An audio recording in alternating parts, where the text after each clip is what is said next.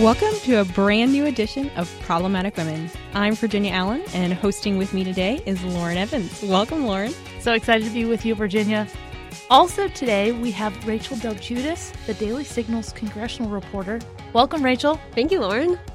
Up on today's Problematic Women, UK parents are suing for wrongful birth after their child was born with Down syndrome.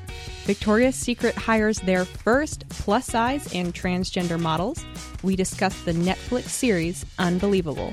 And, as always, we'll be crowning our Problematic Women of the Week. Each week on Problematic Women, we sort through the news to find stories that are of particular interest to conservative-leaning or problematic women, those whose views and opinions are often excluded by those on the so-called feminist left. If you are a problematic woman or just someone who supports strong, independent women, please consider supporting us and leaving a review or a rating on iTunes and encouraging others to subscribe. It really does make a huge difference. Our first story today takes us across the pond to the UK, where a mother filed a lawsuit against the Royal Berkshire Hospital for the wrongful birth of her son, Alexander. Alexander was born with Down syndrome. The mother, Edita Mordell, asked the hospital for a Down syndrome test early on in the pregnancy. However, when the doctor offered her the test later, she declined it. But Miss Mordell claims that she thought that the screening had been done. She said that if Down syndrome was confirmed on her screening, she would have aborted the baby.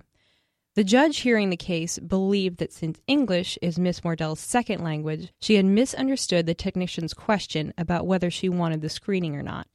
Miss Mordell won the case, and her lawyers claim that she should receive £200,000, or about $252,000 US of damages paid out. And adding to the ruling, the judge said that his ruling did not suggest, quote, that the birth of a child with Down syndrome must be seen as unwelcome, but it, meaning the test, should be offered to all expecting mothers, the premise being that many would wish to exercise their right to proceed to medical termination in the event of a diagnosis. The mother of the child said, "I would not have wanted a disabled child, and I would not have wanted my child to suffer the way that disabled people do." CBS News reports that 67% of babies diagnosed with Down syndrome in America are aborted. That number is 90% in the UK and 100% in Iceland. So Lauren and Rachel, this story really does mirror many of the instances of babies with Down syndrome who are being aborted around the world. And last year, people with Down syndrome became the first people to ask to be put on the International Endangered Species List. This was a topic that we covered right here on Problematic Women. Do you think that the result of a screening should ever affect the decision of a mother to abort or not? I mean, are there situations where maybe this is justified? I mean, just personally speaking, because I believe that all life should be valued. I mean, I don't think this should enter into the discussion because we're honestly looking at this. Where do we draw the line? I mean, do we draw it at the severity of the baby and how much they're going to be disabled, what the doctors think? And in many cases, and I've had friends personally in my life where their mom was told, hey, your kid is going to, struggle all their life with Down syndrome. And then they ended up not having any problems at all. So where do we draw the line? And I think maybe there should be a discussion about these mothers and their children and asking them, well, you have an opportunity to offer your child up for adoption if you feel like you can't take on this responsibility with a child who's going to need a lot more medical attention that you might be able to provide. But to just automatically say that these children should be basically aborted because of their medical state, I think that's a very, very dangerous, slippery slope. And as you just said, Virginia, 100% of those with Down syndrome babies in Iceland that test positive for this are aborted. So they're being wiped out from this world, and it's very sad to see. So I would be very hesitant to have that enter into the discussion. Rachel, I agree with you wholeheartedly. We can't be judging people based on what their life could be. And 100% of these kids are aborted in Iceland, and 4 out of 5 moms get the test. That means 80% of mothers get the test, and if it tests positive, then these kids are aborted. I don't know how you justify that. People with Down syndrome live full lives. They are happy. They bring families joy, and they add to our society. And just to say, hey, my kid's going to have a disability, life could be hard for them, I don't want to give them a life. No, life's going to be hard for you for a little while, but that's what being a parent is, and that's what being a society is caring for one another, even those who are different and those who have more difficult needs. Yeah, I found it really interesting that the mother said that she would have aborted the child because she didn't want her child to, quote, suffer the way that disabled people suffer. And I was like, that actually doesn't make any sense, because all of us in life face suffering. There are going to be challenges, and people with Down syndrome have challenges that are very unique and specific to them, but they're challenges the same as we all face in life. Parents face challenges in raising any child, whether or not they have Down syndrome. Right. And I think, too, here when I was reading what this mother said, I think it points to an aspect of society today and countries around the world where people are saying that as a person, I have the right to put basically a value on human suffering and what I feel like I can take and what I can't take. And who are we to judge? I mean, this is not a call that we can make as humans. And for me to say, oh, I don't think my child can suffer through this, we're basically saying, I know what my child would want. And as someone who is not in their body making their decisions, I'm thinking I'm making a decision for them that they would want to make, but we don't know that. And I think to put a value or basically saying this person can suffer this much or this person can or cannot, that's not ours to make. And we're seeing this more and more. I mean, I think when abortion was legalized in 1973, that was part of a value judgment that was made of, some women cannot afford to have a child or shouldn't have to have a child because they've been raped. And while, yes, our heart goes out to these people, and I think women should be held up by prayer and by people in their community and by their own families, to put a value judgment on that is so wrong. And it's basically telling the other person, especially a woman's child, hey, this kid isn't worth it. And that's so wrong. Yeah, and replace Down syndrome with like ADHD or anxiety. True. Those are things that people are going to struggle with their whole life. But we never say, oh, we don't even want you to try. No, like these are people that we need to be lifting up. And Rachel, I think saying that we need to lift these women up in prayer and lift them up in our financial support and doing something, that's so true. I thought about the people in my own life who have Down syndrome, and I really thought it would be appropriate to play a clip of a young man named Frank Stevens. Stevens has Down syndrome, and he testified before Congress earlier this year to argue for life on behalf of others with Down syndrome. Take a listen. Whatever you learn today, please remember this. I am a man with Down syndrome, and my life is worth living. I have lectured at universities, acted in an award-winning film and an Emmy-winning TV show, and spoken to thousands of young people about the value of inclusion in making America great. Frank Stevens is just such an awesome example of someone who has Down syndrome, but is living a full and beautiful life, a life that truly does have value. I thought it was interesting that he was talking about the value of inclusion. And we know in American society today, apparently we're all about inclusion, people's sexual identity, including them, where people come from relationally or, in different parts of the world, including people of different races, religions, all of those things. But yet when it comes to something like Down syndrome, which is a physical handicap that these people cannot control, all of a sudden we're saying, hey, we don't value to be included. And he hit the nail on the head where, yeah, we should value inclusion, especially when it comes to a physical ailment that we can't control.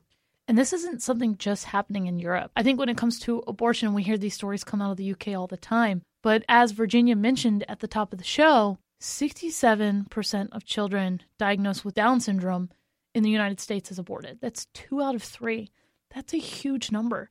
And at Problematic Woman, we really encourage you to take the time to be proud of who you are as a problematic woman and discuss these issues with your friends. And I think this is one of those major issues you should be discussing when time is right and it comes up. 2 out of 3 children diagnosed with Down syndrome are aborted.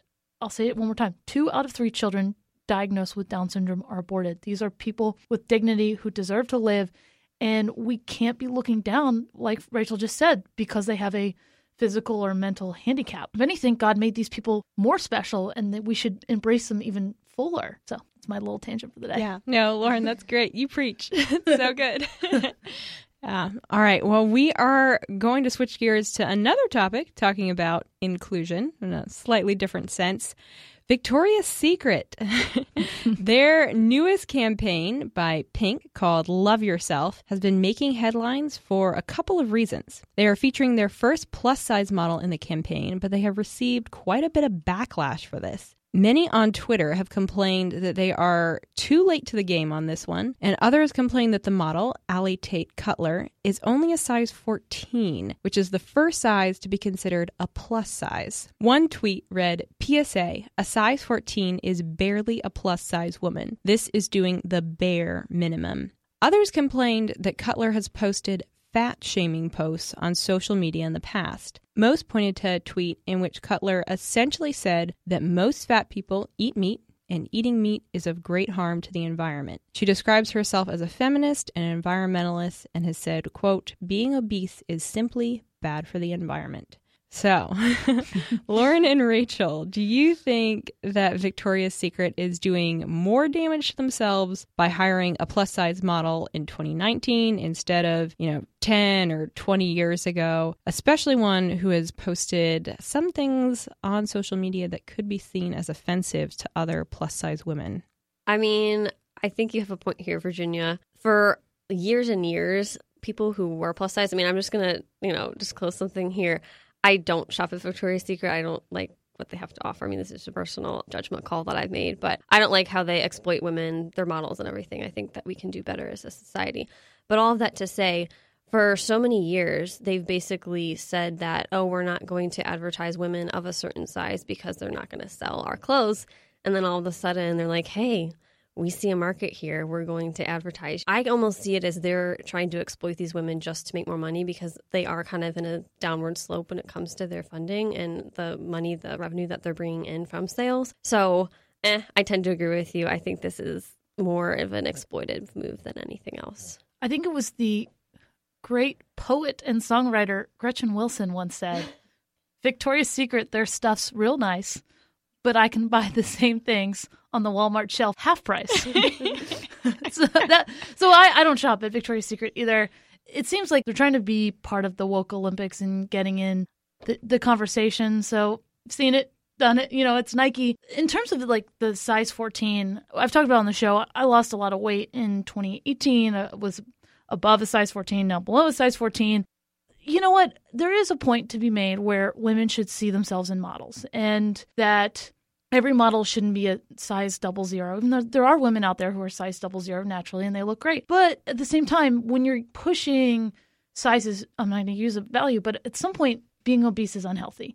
And telling women that they should be too big is the same thing as telling women they should be too small. We should just kind of embrace women where they're at and not think so much about what their scale is and what that number on this scale is. So, you know what? Some people, a size 14 is really obese for them. But some people, a size 14, that's just how their body is. And so I think when we're just worrying so much and we're so nitpicky about what a size is and what a woman looks like, Victoria's Secret puts women in their underwear on magazines and sends it out all over the country. I don't know if we should be looking at this as like, they're empowering women, size 14, how could they do this? It's like, where are we in society that this is like a controversy? A huge ordeal. Yeah. That's true.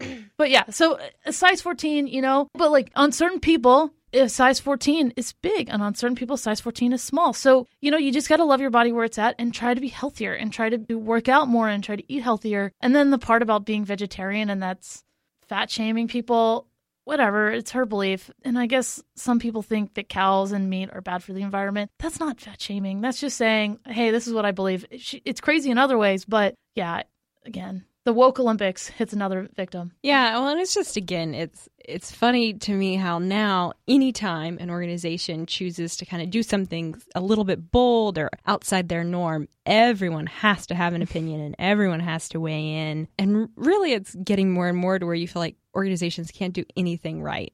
Whether or not Victoria's Secret have pure motives with this, they're kind of trying to be more inclusive and say, hey, look, we have this woman who is larger than our traditional models, and now they're just getting tons of flack for it. It's like, gosh, they can't do anything right.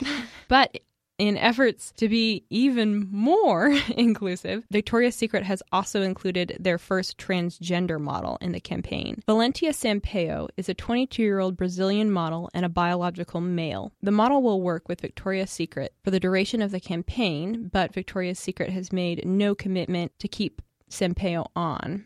And Victoria's Secret's efforts to appear more woke, as we've mentioned, do come, Rachel, as you said, in the midst of the brand's decline. Earlier this year, Victoria's Secret announced that it would close 50 stores due to declining sales. So what do you all think about this? I mean, will Victoria's Secret see an increase in their revenue by bringing on a transgender model? I don't think so. Because their stuff is so expensive, I can't imagine somebody seeing that and being like, oh my gosh, I have to go to the mall right now. And just going back to our previous point, it seems offensive to me that both a plus-size model and a transgender model are both kind of the equal amount of wokeness. You know, like they're equating a woman who is slightly larger, but it's still her natural body, to a man who now thinks he's a woman, which are just two separate things. And it just blows my mind that this is where we're at, that a man is now a woman, and that's somehow progress on a magazine that's sent out across the country where they just put women in their underwear on the cover. Yeah, it's really an insult to women in my mind. It's like, yes, these are equal. Like a slightly larger woman and a man that thinks he's a woman. Gosh. So should Victoria's Secret's hiring of a male model concern not just conservatives, but also feminists? I think it should. I mean, we've had people here at the Heritage Foundation. There was a lecture that I came to here recently where Julia Beck, she is a very liberal feminist, and she was saying that in pushes for gender equality, basically women who have worked to create employment and spaces for themselves in the public eye, they're basically being pushed out of their spaces because men who think they're women, as you mentioned, Virginia, are invading those spaces. And I think that's something that we need to take note of, because as this happens more and more, I think not only conservatives, but also liberal feminists who see what's going on here, they're going to be saying, this is not fair. And I think it's insulting, as you guys mentioned, and also just not right that we're kind of just relinquishing spaces that were taken over by women, that women have worked for, to people who are not women by definition. And isn't that the only justification for the catalog and all the pictures, is that for women to celebrate their bodies, and now they're showing a man's body? It just kind of negates their entire argument. Yeah, I agree. And I mean, you think of that role, that job on that campaign would have been a job for a woman out there, but now a man has taken it. All right. Well, we are going to take a quick break. And I want to mention another great podcast that we have here at the Heritage Foundation. It's so easy to get overwhelmed by the 24/7 news cycle, and I know that you might be overwhelmed as well. So if you're looking for a way to keep up with all of the news that matters, the Daily Signal podcast brings you the top news of the day. I co-host the Monday edition with my colleague Rob Bluey to bring you interviews with lawmakers, authors, and conservative activists. And of course, we start your week off right with a good news story. If you're a conservative who wants to be on top of the news, check out the Daily Signal podcast, available every weekday morning. Welcome back. And now we have a little bit more serious of a story. We want to tell you about Marie, an 18-year-old woman raped in her Washington state apartment in 2008. The officers assigned questioned her story because of some detail inconsistencies. And after countless retellings and interrogation from police, she started questioning herself and her story.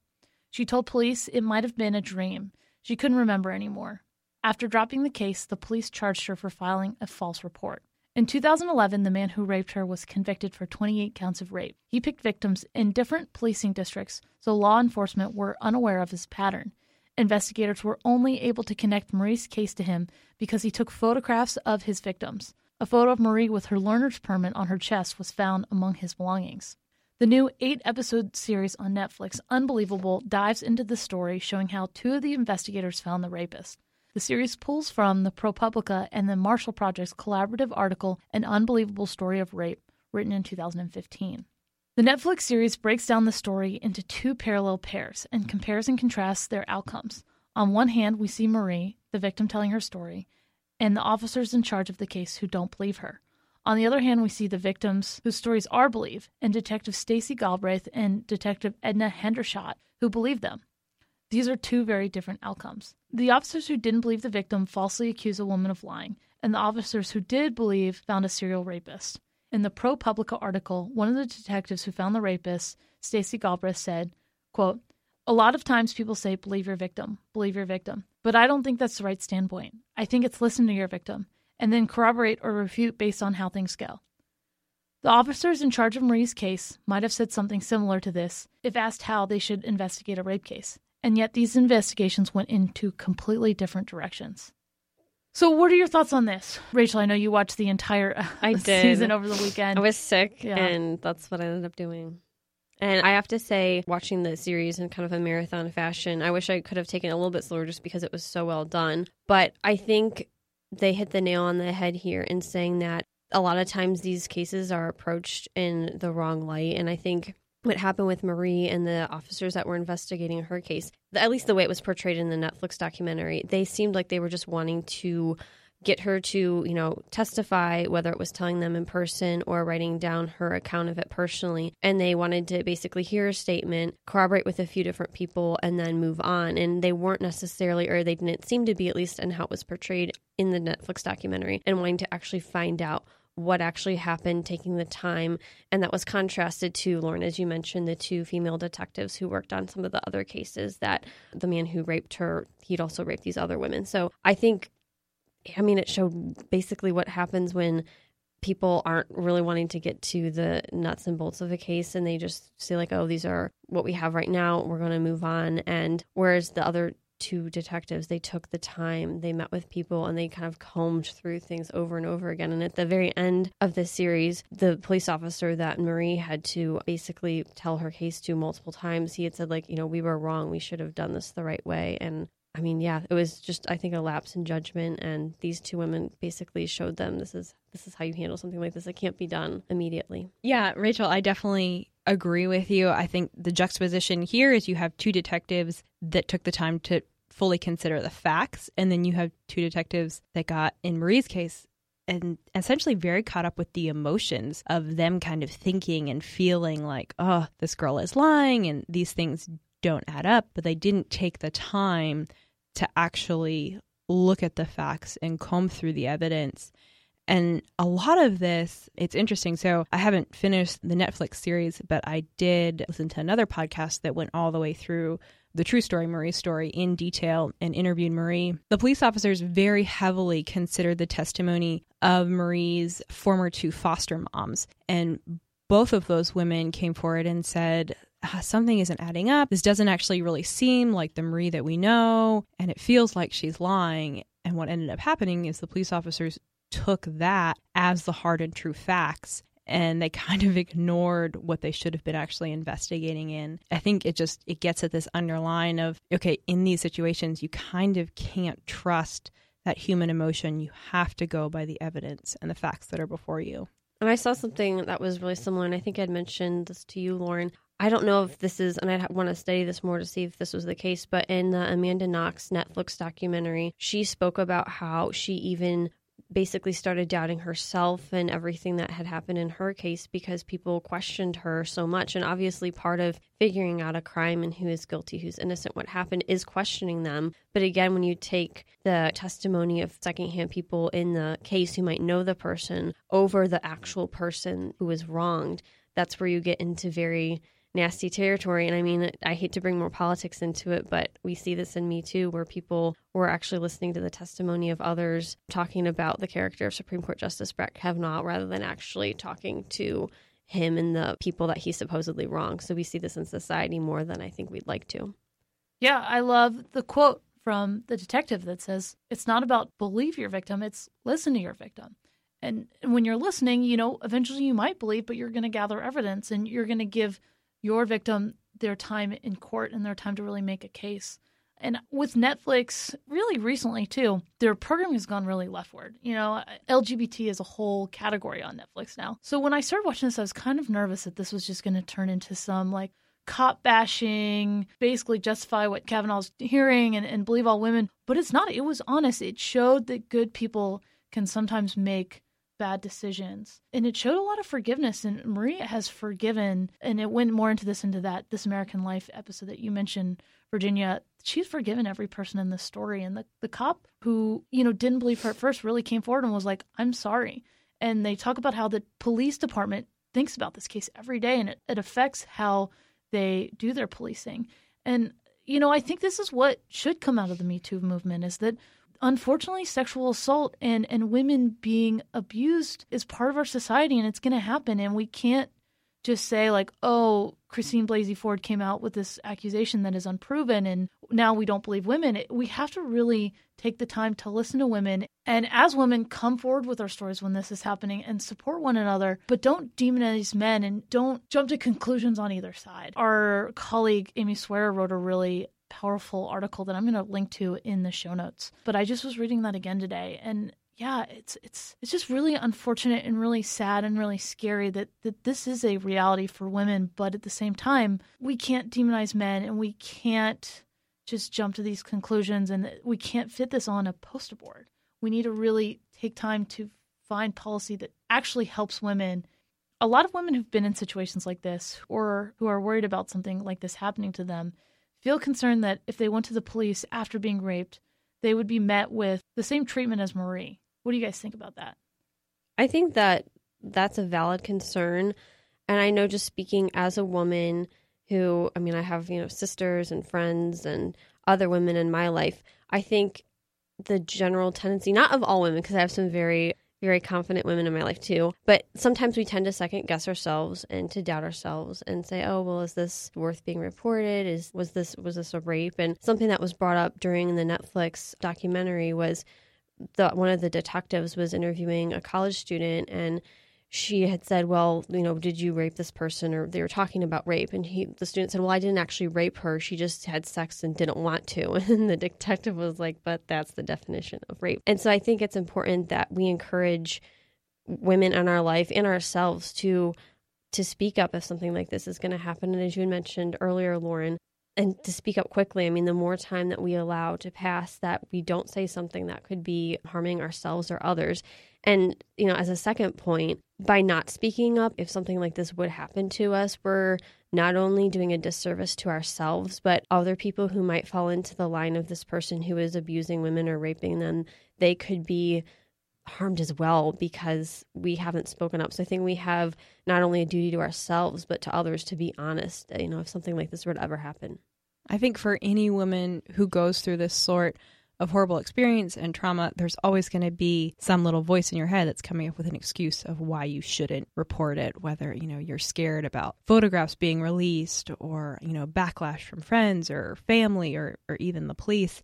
But like Rachel said, it's something that you have to do both to get justice for yourself, but then also to protect other women and other individuals out there that might be in harm's way because of this individual. Yeah, so I think it's definitely important to speak up and to report it. And with the release of this Netflix series, Unbelievable, I hope that one of the results of this is that it will cause police districts across the country to consider the way that they process rape cases and how they think about these cases and how they process them.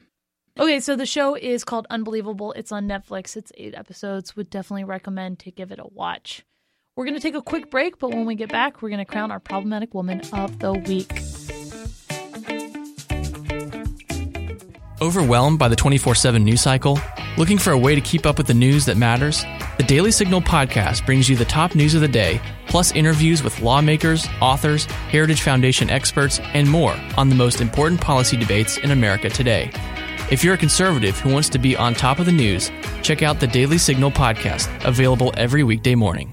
All right, welcome back. We are excited to crown our Problematic Woman of the Week, and hint, she is in the room with us.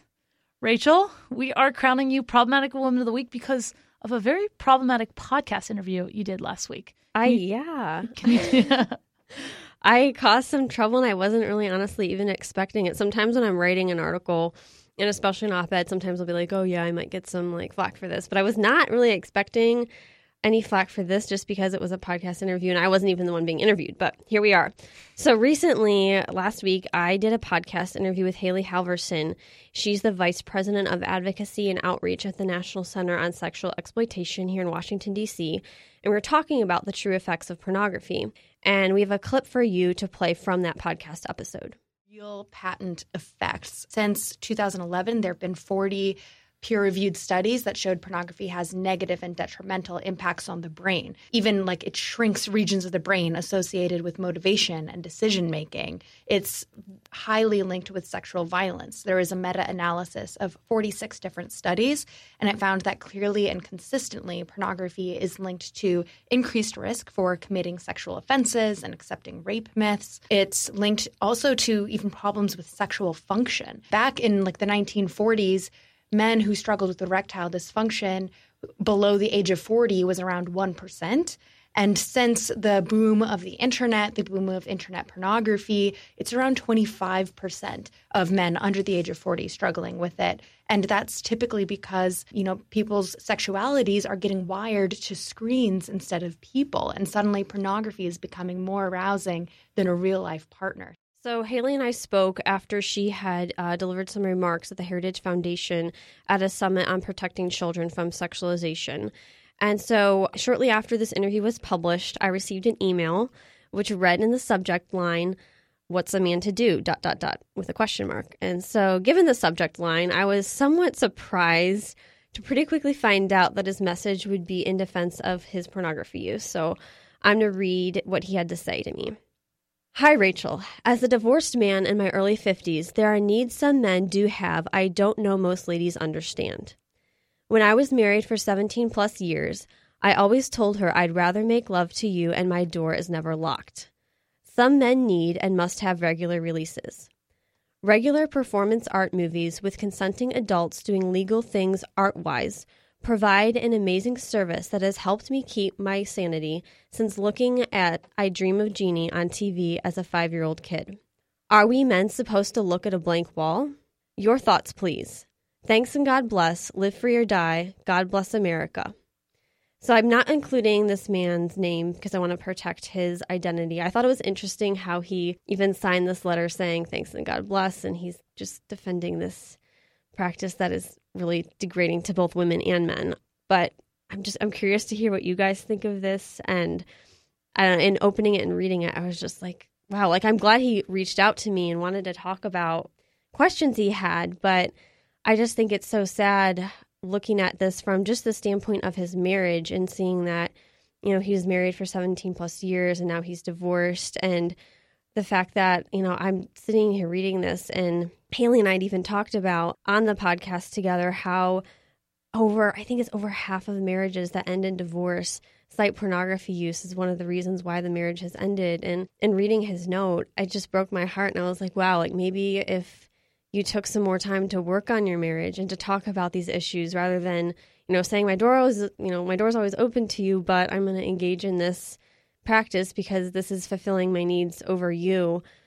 Your marriage is now no longer a marriage. And I think, a lot of women say, and even women who find, that they have pornography addictions, that basically it takes away the desire for the, human on human contact. And that's replaced by what they see on a screen. And it's just so sad. So I found his email to be heartbreaking. I'm so glad that he reached out. And I just think that it's a conversation we should be having because in today's society, this is a huge problem that we see with both men and women. And I think if we want to have successful, dating relationships and marriages, this is something we should be talking about because it is a scourge on our society. And I've talked to friends, and even when Haley and I did our podcast interview, she was saying that a lot of times pornography addiction is harder to talk about than substance abuse, like drug or alcohol addiction, because it does carry a lot of shame in it. But I think by talking about it, having these conversations, it opens us up to, more honest, more trusting relationships where this isn't an issue, even if it's been a struggle in the past. Yeah, it's something that we definitely need to be talking about. And I'm glad that we're talking about it today because it's this quiet killer of relationships. Exactly. And the lie is that I can do whatever I want in the private of, my home, bedroom. It won't affect my current marriage. It won't affect my future marriage. And that really is a lie because as you mentioned, what Haley said, both physically, there's an issue, but then also just mentally and emotionally, it's stirring up things that are meant specifically for a spouse that God put in us. And it's allowing a computer screen to receive our emotional energy and attachment in this way that is supposed to be so beautiful and so intimate with a spouse. Mm-hmm. And I like, too, he brings up gender here that some men need. What about women? Yeah. Men and women both have sexual desires. And again, the way that he wrote it just seemed like, oh, only men need pornography. Well, nobody needs pornography, but it only affects men. But it's sad. And he talks about it's been thoughts in his head since I Dream of Jeannie on TV as a 5-year-old kid that he needs these kinds of releases. People always think, oh, I'm the exception. It won't affect me. But, and I don't want to group this man into who we were talking about with the child pornography issue that we have in America, but I think addictions start with, just a little bit. And the more that you're taking in these images and the more darker and deeper your sexual desire gets, and especially too, because most of these people, it's underground, it just leads to not good things. And so it's just really sad. And to see and hear the way that Haley really put the way that it's affecting our generation and it's affecting young men and it's affecting young women, it's just really sad to see that this man just kind of nonchalantly says, no, you know what? It doesn't affect me. I need my release. It just seems selfish. And it is, like you mentioned, Lauren, I mean, it is an addiction, and that's why it's so important to be aware of. And according to Marian Layden, she's the co-director of Sexual Trauma and Psychotherapy program at University of Pennsylvania Center for Cognitive Therapy. She was saying that it's harder for people with a pornography addiction to basically recover than if a person is addicted to cocaine, because those who are addicted to cocaine can get the drug out of their system by not consuming the drug. But pornographic images stay in the brain forever. And I think that's why it's so important to be aware of, like, this is not just something that can be necessarily easily addressed. I mean, you have to work on it. There has to be some dedication there. And it's not like other substance abuse drugs with drugs or alcohol where you can just stop consuming it. And while you still might have the desire, it's easier to say no because it's out of your system where, psychologically it's in your brain, and it takes a lot more willpower and dedication to overcome. And it's teaching young women that sexual abuse and like rough sex is okay and that's the norm. And in the podcast clip, Haley talked about how it increases sexual abuse. But I also think it's just like it normalizes it for women, and that women are supposed to be this kind of person in the bedroom to really fulfill every man's sexual desires. And that's not what sex is about. It's about two people expressing love to one another. And yeah, it rewires your brain. And I think also something that many people might not realize, but that, we've been talking about a little bit recently, is just the people that are in those images and videos. It's not always consensual. There could be victims of sex trafficking. They could be children. You might not realize they're a child, but you need to consider the fact that you could be watching something or looking at images that are people being forced to do these things. And is that something that you want to be investing in and partaking of? That's such an important point. I'm so glad you brought that up. I was looking through the comments actually on this podcast on the Daily Signal website, and people said that very thing. There are some people that saying, oh, well, this is completely consensual and it's nothing we should worry about. And whether it is consensual or not, and I know some cases like you mentioned, Virginia, it's not. I think as a society, we also need to be thinking, is someone's exploitation, is that worth basically, sacrificing, exploiting this person for my own sexual gratification? And I think if, not necessarily, maybe some of us, I'm a person of faith, but for people who aren't, just looking at that question and being like, if, is exploiting a person, is that worth basically making myself feel good? And I think any of us, if we thought about that question, I mean, it's something to ponder, like putting someone down and basically saying like, your pain and having you perform this act, while it's going to make me feel great, that's not something you should be subjected to do. I think it's something that we should all, be thinking about and asking ourselves. Well, if you want to listen to the whole interview, it was part of the October 10th episode of the Daily Signal. It is titled The True Effects of Watching Porn. We'll also link to it in the show notes.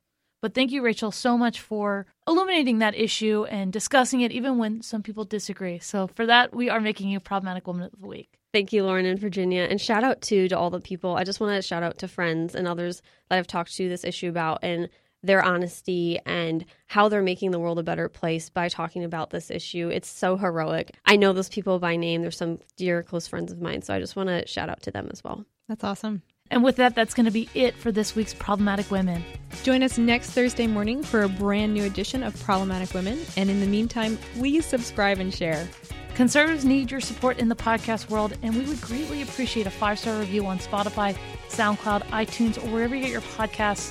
Thank you to those who have done it. It really does make such a difference. Have a great week.